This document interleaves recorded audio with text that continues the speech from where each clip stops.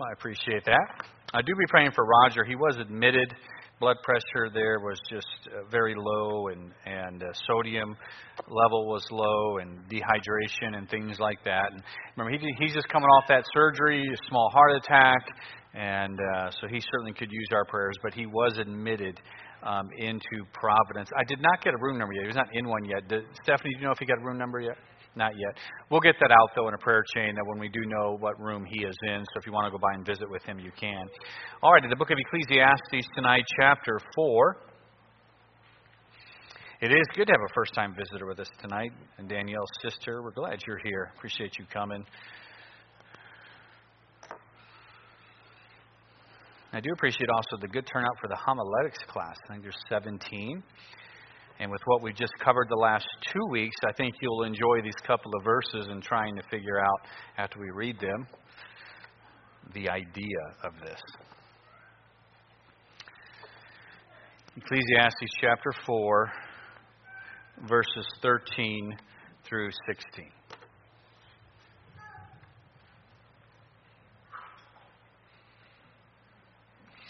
Better is a poor and a wise child than an old and foolish king who will no more be admonished. For out of prison he cometh to reign, whereas also he that is born in his kingdom becometh poor. I considered all the living which walk under the sun with the second child that shall stand up in his stead. There is no end of all the people, even of all that have been before them. They also that come after these shall not rejoice in him. Surely this also is vanity and vexation of spirit. Let's go ahead and pray. Father in heaven, Lord, we love you. Lord, we do thank you for your word. And Lord, I ask your blessing upon the service tonight. I pray you would use it to strengthen us and to draw us closer to you. And I pray, Lord, again, control what I say and how I say it. And use this to be a help. Lord, I do pray if there's anyone here who has never been converted, I pray for that conviction, that drawing, that perhaps even this evening they've repented and placed their faith in Christ. I pray and ask all this in Christ's name. Amen. Of course, the book of Ecclesiastes we went through a couple of years ago. About 3 years ago, we covered this book. And it deals, written, of course, by Solomon, the wisest man apart from the Lord Jesus Christ to ever live. And it's written at a time of his old age. He was a man the Bible describes who, in his younger years, loved the Lord. He loved God. But then, as we see, his heart got turned. It says, just a few chapters after that he loved many strange women, and he departed from his walk with God. And now this is him in his old age looking back on his life and him realizing all the vanity of his reckless decisions and trying to live this life apart from God. How life is all about God. Some key words in the book, of course, are life under the sun. That's him trying to find meaning in life as if there is no God. Life under the sun. And its conclusion every time, it's simply vanity, that life is all about God. And we come to a really challenging section here in chapter 4. But boy, is it important. The chapter itself has already covered sort of 3 areas that are in it. And you have to understand those areas, I think, to grasp what Solomon is finishing up with here. The first part of the chapter dealt with a concern Solomon had as he watched his own culture, as he watched society. He was seeing the destruction that oppressiveness can cause, that those who are oppressive and what oppression does to a culture. He saw the dangers of envy, the dangers of idleness. And then he dealt with the opposite of idleness, the danger of the busy man who finds himself all alone because of greed and selfishness.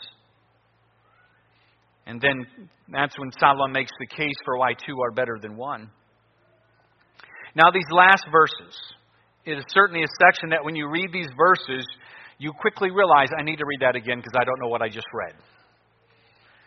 It's one of those verses that you actually have to read over and over to begin to grasp. And there are several different viewpoints as to what Solomon was driving at here. I'll mention a couple of them, but then we'll look at the one that I think fits with the chapter and with the book. Many believe that Solomon is simply dealing with the comparison between Jeroboam and Rehoboam. As you know, he was well aware Jeroboam would split the kingdom. The foolishness of his son Rehoboam would come to pass, and he knew all that was getting ready to take place. And Solomon, really, in 1 Kings chapter 11, even seeking to kill him. Some think that the old king is represented by Solomon, and the king coming out of prison is Jeroboam, and Rehoboam is the second one who was replaced. But that really doesn't quite fit.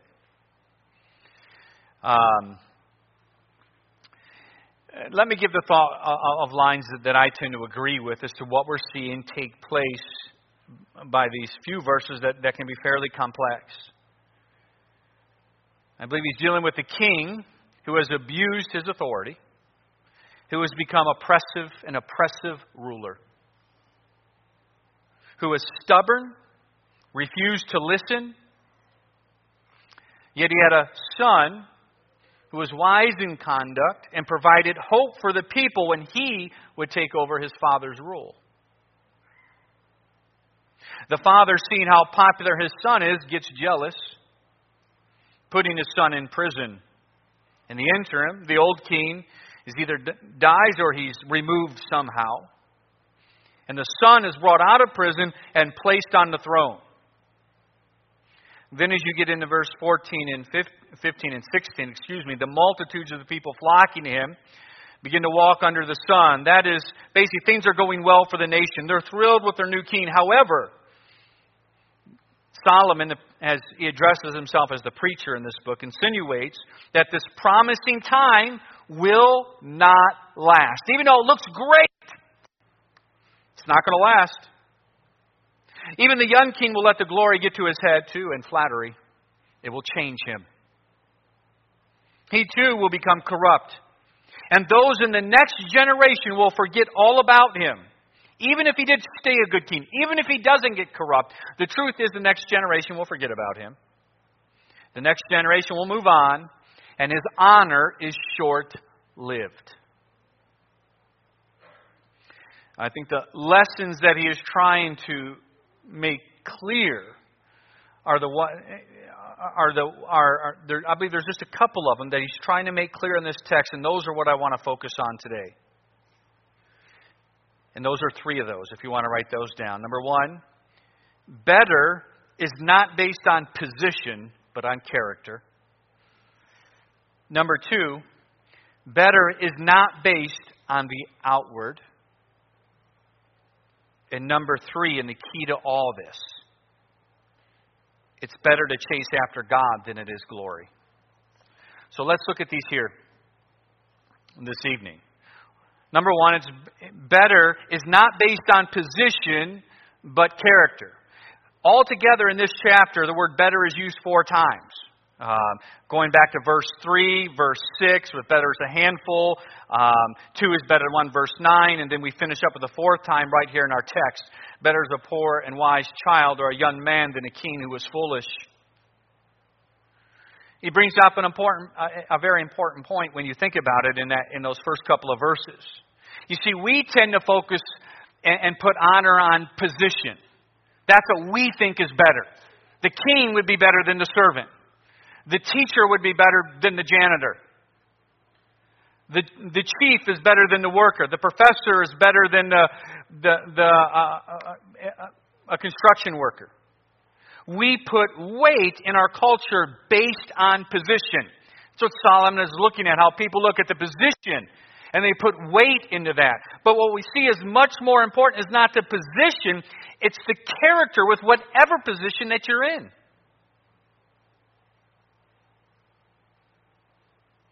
What is most important is not the position that you hold. It's how you use what you have been given in life wherever you're at. Understand this. Even when we stand before the Lord Jesus Christ at the judgment seat of Christ, God will not reward you based upon position. He will reward you based upon character in whatever position you hold. God rewards faithfulness with what He has committed into your hand. Again, you can think back to the truth of John the Baptist not being, as the Word of God tells us, Jesus said, there's not been a greater born of woman than John the Baptist. Yet John did no miracle. He preached and preached and preached and preached. He stayed faithful with what he did. Yet Christ said there's not a greater born among women than John the Baptist. Why? He stayed faithful to the position that was given to him as the forerunner. He never got off track. He never got off target. He stayed faithful into the day of his death. When God judges us, it will not be based on what position. In other words, Mike Moffat's sitting back there. Mike Moffat has looked after the security of this church, and that's why we're in such a mess. Not at all. He's always done a great job with it. We stand before heaven. Both of us will be as we stand before the Lord, we'll be rewarded. I'll be rewarded based on my faithfulness and my position as a pastor, just like he'll be rewarded based on his position that God has given him here in this church. That's true also where you work in the secular sense. God will look at your character with where you are at work.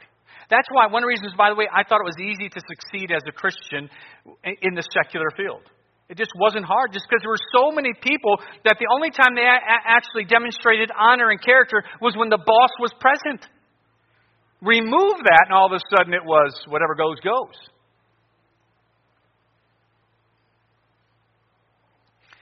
And we learn from here a danger. There's a danger that comes when the position is elevated. There's a danger that comes when you stand in a greater position in society. When you are given more responsibility.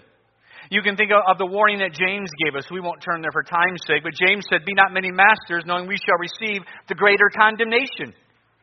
The word means teacher.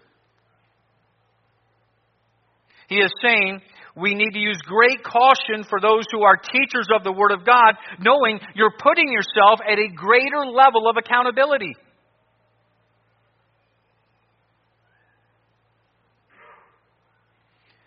So therefore, those who are teachers, you're not greater because of your position, but you are held to a greater accountability because of your position.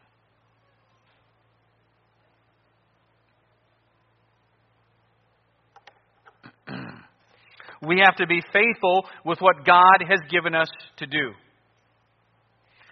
There's another danger, though, when you're put in an elevated position based on the society or the culture. And that is you have to look out for pride to come in. Which is what Solomon was dealing with here in this text. That because of the position that he had, pride came in. The king in our text was stubborn, refusing to heed counsel. Pride, do you know who I am? I am the king. What I say goes. Boy, listen, always make sure you're in a place of humility and meekness that you can receive counsel. Because of his position, the king was so lofty, he forgot who he was. If you're in a high position, don't forget who you really are. Don't be like this foolish king and think you can go it alone, because you can't. There was even an example when I was going over this message this afternoon.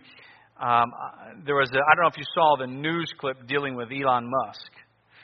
And the point of the news clip wasn't like a full documentary, but the short story was just a small portion of a documentary on his life. And they were taking one small angle, and it was fascinating.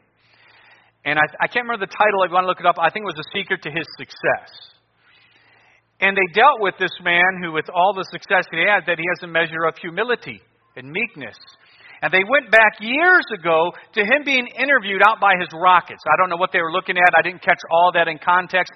I did catch the main point of it was just a reporter.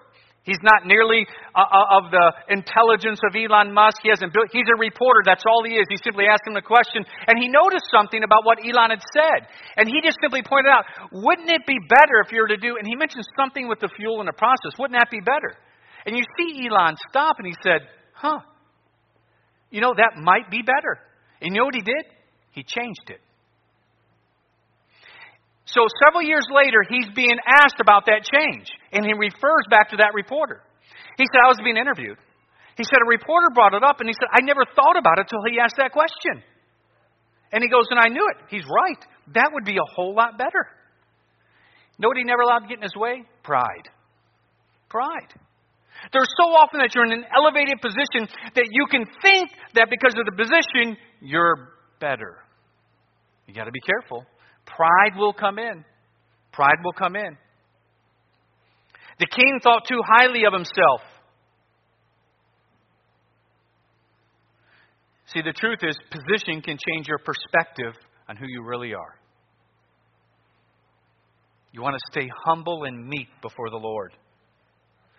The truth is, all of us are sinners saved by grace. We have different backgrounds, different experiences, but it all comes down to this. We are all sinners saved by grace. Number 2, it's better not to make decisions looking on the outward. Out of the prison he cometh to reign, whereas also he that is born in his kingdom becometh poor. Here comes this man in this parable that Solomon is giving to be the next king. He was in prison, humble beginnings. I wonder if Solomon did not even have Joseph in mind when he was penning this in.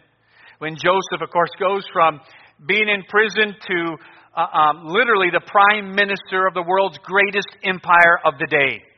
Overnight, instantly. No one up until that point would have guessed that Joseph would be the prime minister of the world power. Not his own family, not his own nation, no one certainly in Egypt. But from that humble place, God honored. How about Daniel? Staying faithful when he was taken captive, put it into Nebuchadnezzar's university and still staying true, still making his life all about God, even in that difficult place. And being taken from such humble captivity to where he would serve for prime minister for 2 to 3 world powers. A classic example of the danger of only looking on the outward was Samuel, when he had to go anoint the next king. Hey, head to Jesse's house, one of his boys. So Samuel goes there. You all know it. He sees the oldest and, oh, this is it. Look at this guy. This guy is kingly material. Nope, that's not him. And he goes right on down the line. He's like, okay, there's none of them. Do you have any more? Well, there's David. Surely it's not him. He's ruddy. It's not David. Well, send for him. My favorite portion when I read that, though, is where Samuel says this. Obviously, it's the last son, so Samuel's pretty well aware this is going to be it, even though he's never met David yet. And he says this, I will not sit down until he gets here. It's pretty neat. There's we can make certain applications from that because our king is coming and we should be active. So, of course, David comes, and sure enough, it's David. What a great example of not simply just judging on the outward, how God over and over will take those from such humble beginnings and bless.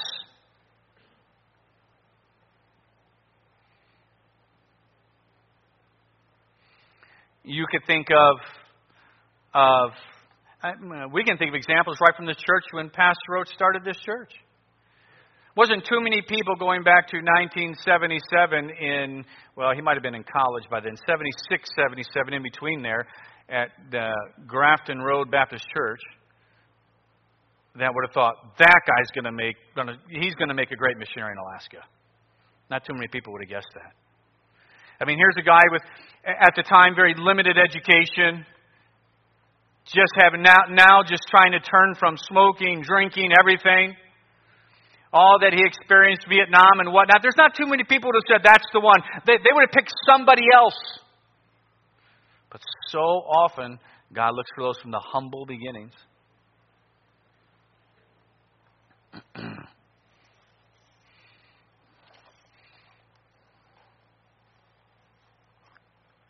Again, I remember writing my first experience, even though we were still going to Catholic church at the time when I was very little, was riding a church bus. Again, you've heard me tell the story. The Pink Panther was my bus. They didn't do it by numbers. They did it by, that was a great idea back then for lost kids, to go by cartoon characters. I still know what bus I had that day. But to get on there and head to church. But there's not too many people that would have guessed when they went into this nasty little apartment complex to pick up kids that the one getting on, I had pretty shaggy long hair. I will never show a picture from my first and second grade. I mean, it was just, I don't think barbers existed then. I don't know what it was. But when got on the bus and thought, you know what? He's going to be a missionary in New Guinea one day. He's going to be a pastor one day. Nobody would have guessed that. Not one. I mean, I even doubted it myself. I remember even after I started serving God and came to know the Lord, trying to preach and saying, I will never, ever do that again, because it was the biggest failure of all preachers I've ever had. I couldn't stand to speak before others. Again, I've used him as an example before in this regard, but, I think had you met Greg around 1993, 1994, coming into this church, I don't think you would have guessed he'd be head deacon of the Independent Baptist Church of Anchorage. I'm still not sure how that happened. That was already in place when I got here. I just didn't want to make that change. No. Now, why am I bringing those examples up? Listen to me.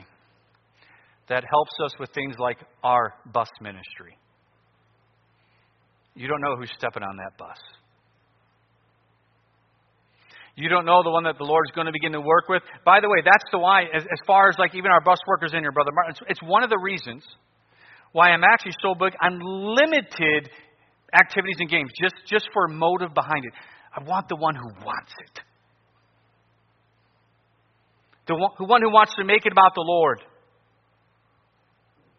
The one that does, that the Lord's hand is on, that is coming from such humble beginnings, but gets it. Listen, when they come in here, one of those might be one of the next great pastors in Alaska. One of those might be one of the next great missionaries over into Europe. And they're entrusted to our care.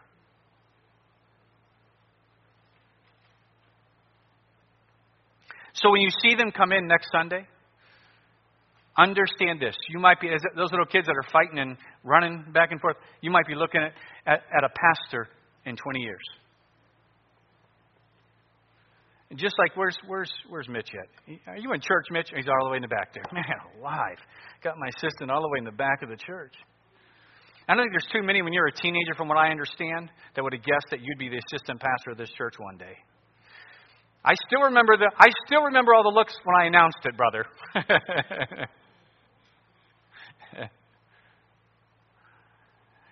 But listen, this can also keep yourself down because you doubt yourself. You think God can't use me. You're wrong.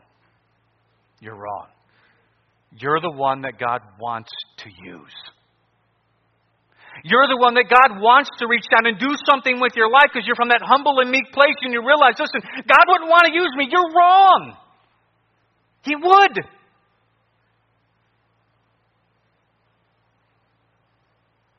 Don't make decisions simply based on the outward. Moses was an example of a man who almost missed the will of God because he doubted himself.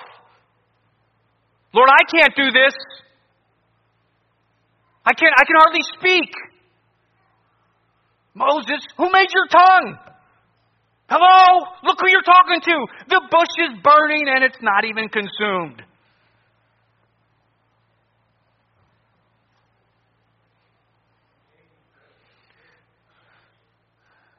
You might think God can't use me. Yes, He can. Yes, He can. If you'll humbly give yourself to Him. Do you know what He specializes in? Changing people.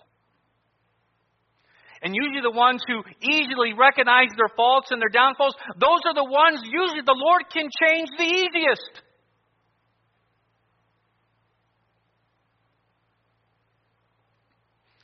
And thirdly, it's better to chase after God than after glory. 15 and 16, the other king comes into power. The other king is disposed or died, whatever the situation is. It doesn't matter. The point was the new generation will, at first everything's great. It's just wonderful. But a new generation comes up and they don't even know who you are. Just like I said, you realize that 100 years from now, nobody's going to know who any of us are in this building. Nobody's going to know off the top of their head if this is still, hopefully it's still if the Lord hasn't returned yet, hopefully this is still an independent, fundamental Baptist church. that hasn't changed, it hasn't compromised with the world like we're seeing just left and right, that is just simply staying true to honor God above all else. But even if that's true, they're not going to know who we are.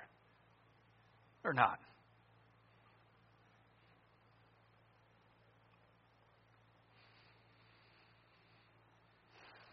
I believe this third point is the primary application of the text. That's the thread throughout the verses, that it's better to seek after God and not after glory.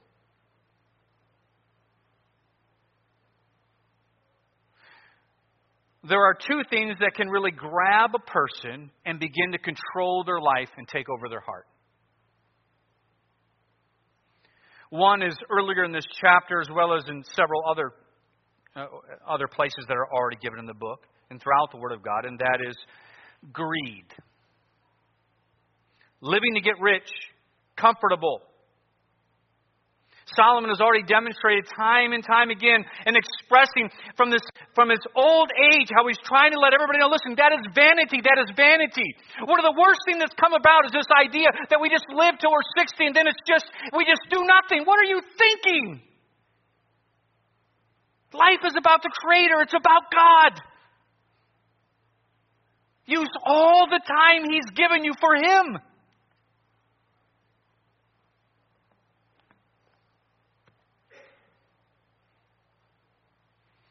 The second thing that can grab a heart isn't necessarily living for greed to get comfortable and wealth. It's living for glory. Living for a name. Wanting the adulation, the admiration. Wanting to be praised. Wanting to be king. He says, listen, this is vanity. This is vanity. The end is all vanity. I mean, Solomon is dealing with the highest position of the land. A king. And he said, listen, in a generation, they're not going to care about you. Understand what it's about. Live for eternity. Now, don't live for your own praise. The end is vanity.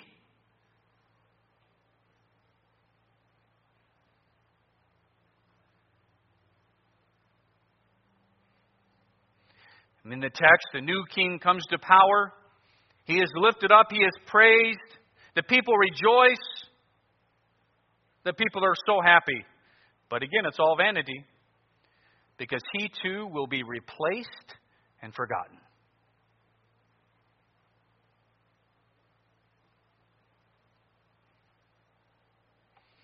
People can forget quickly, can't they? They can. I mean, think when Christ entered Jerusalem. What's everybody doing? Shouting, Hosanna, Hosanna! I mean, they're just thrilled that He's there. Blessed is He who cometh in the name of the Lord. A couple of days later, crucify Him! Change like that.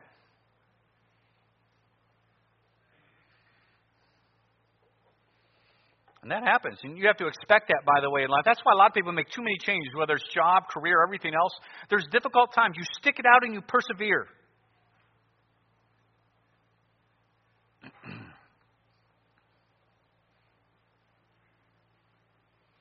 Even a pastor who lives for his church and the praise of the people will be most miserable. The honeymoon time will end. Problems will arise. You know what he wants to do then? I'm just going to go find a new church. Because the real reason why he was there, that need is no longer being met. He just wants to move on.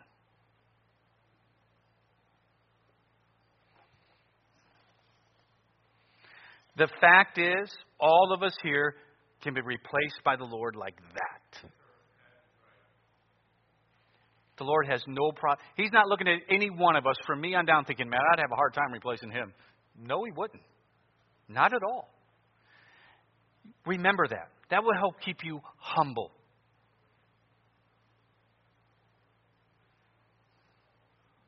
Don't live for what is vanity. Live for what matters, and that is God. Seek Him.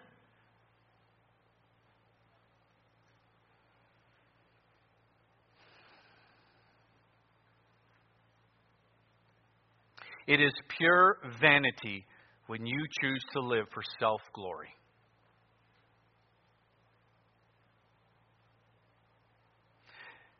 to our young people here, to our teenagers, young adults, don't base decisions that you're going to make on your life on what you think will bring you the most glory or honor. Base your decisions on what will bring the most glory and honor unto God. Make the decision to live for Him. And whatever direction He takes you, so be it. So be it.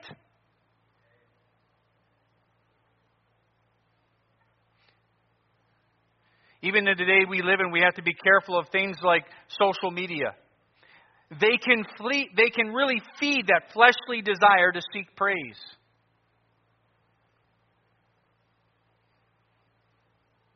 You find yourself doing everything, trying to live on the social media just so you can get the praise of men, the different likes. You're living for vanity, wasting your life. Listen, you know what's amazing about God? This one thing I love. When no one else sees what I do, He does.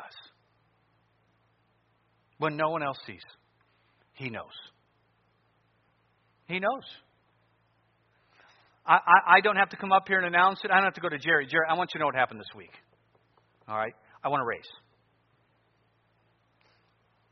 I don't have to do any of that. God knows everything. I mean, there's nothing I have to go, God, did you see that? Nothing. And if I did that anyhow, He would just say, you do know it's all of me anyhow. Just stay humble, stay serving.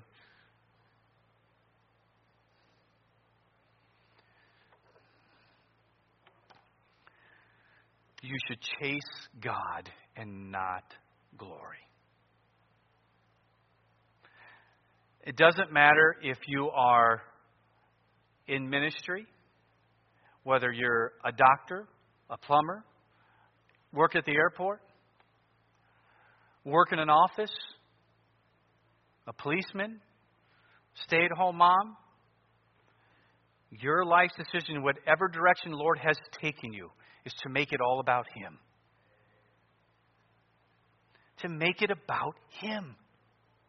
For your job and praying for wisdom, not necessarily that you could be promoted. Promotions of the Lord, you can trust. There's nothing wrong with having that desire to be promoted. Don't get me wrong, but you trust the Lord with that. What you put first is to honor God. Seek Him. Make your life. That'll make work so much easier, by the way. When you have another purpose in it, when that alarm clock goes off on Monday morning, isn't that annoying?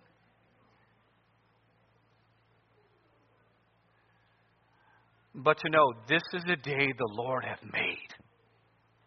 I have a day right now. I have my health. I have my strength. I am heading out, and I will honor God.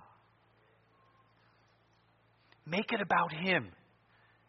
What you chase after is God. Not gold, not glory, God. With heads bowed and eyes closed.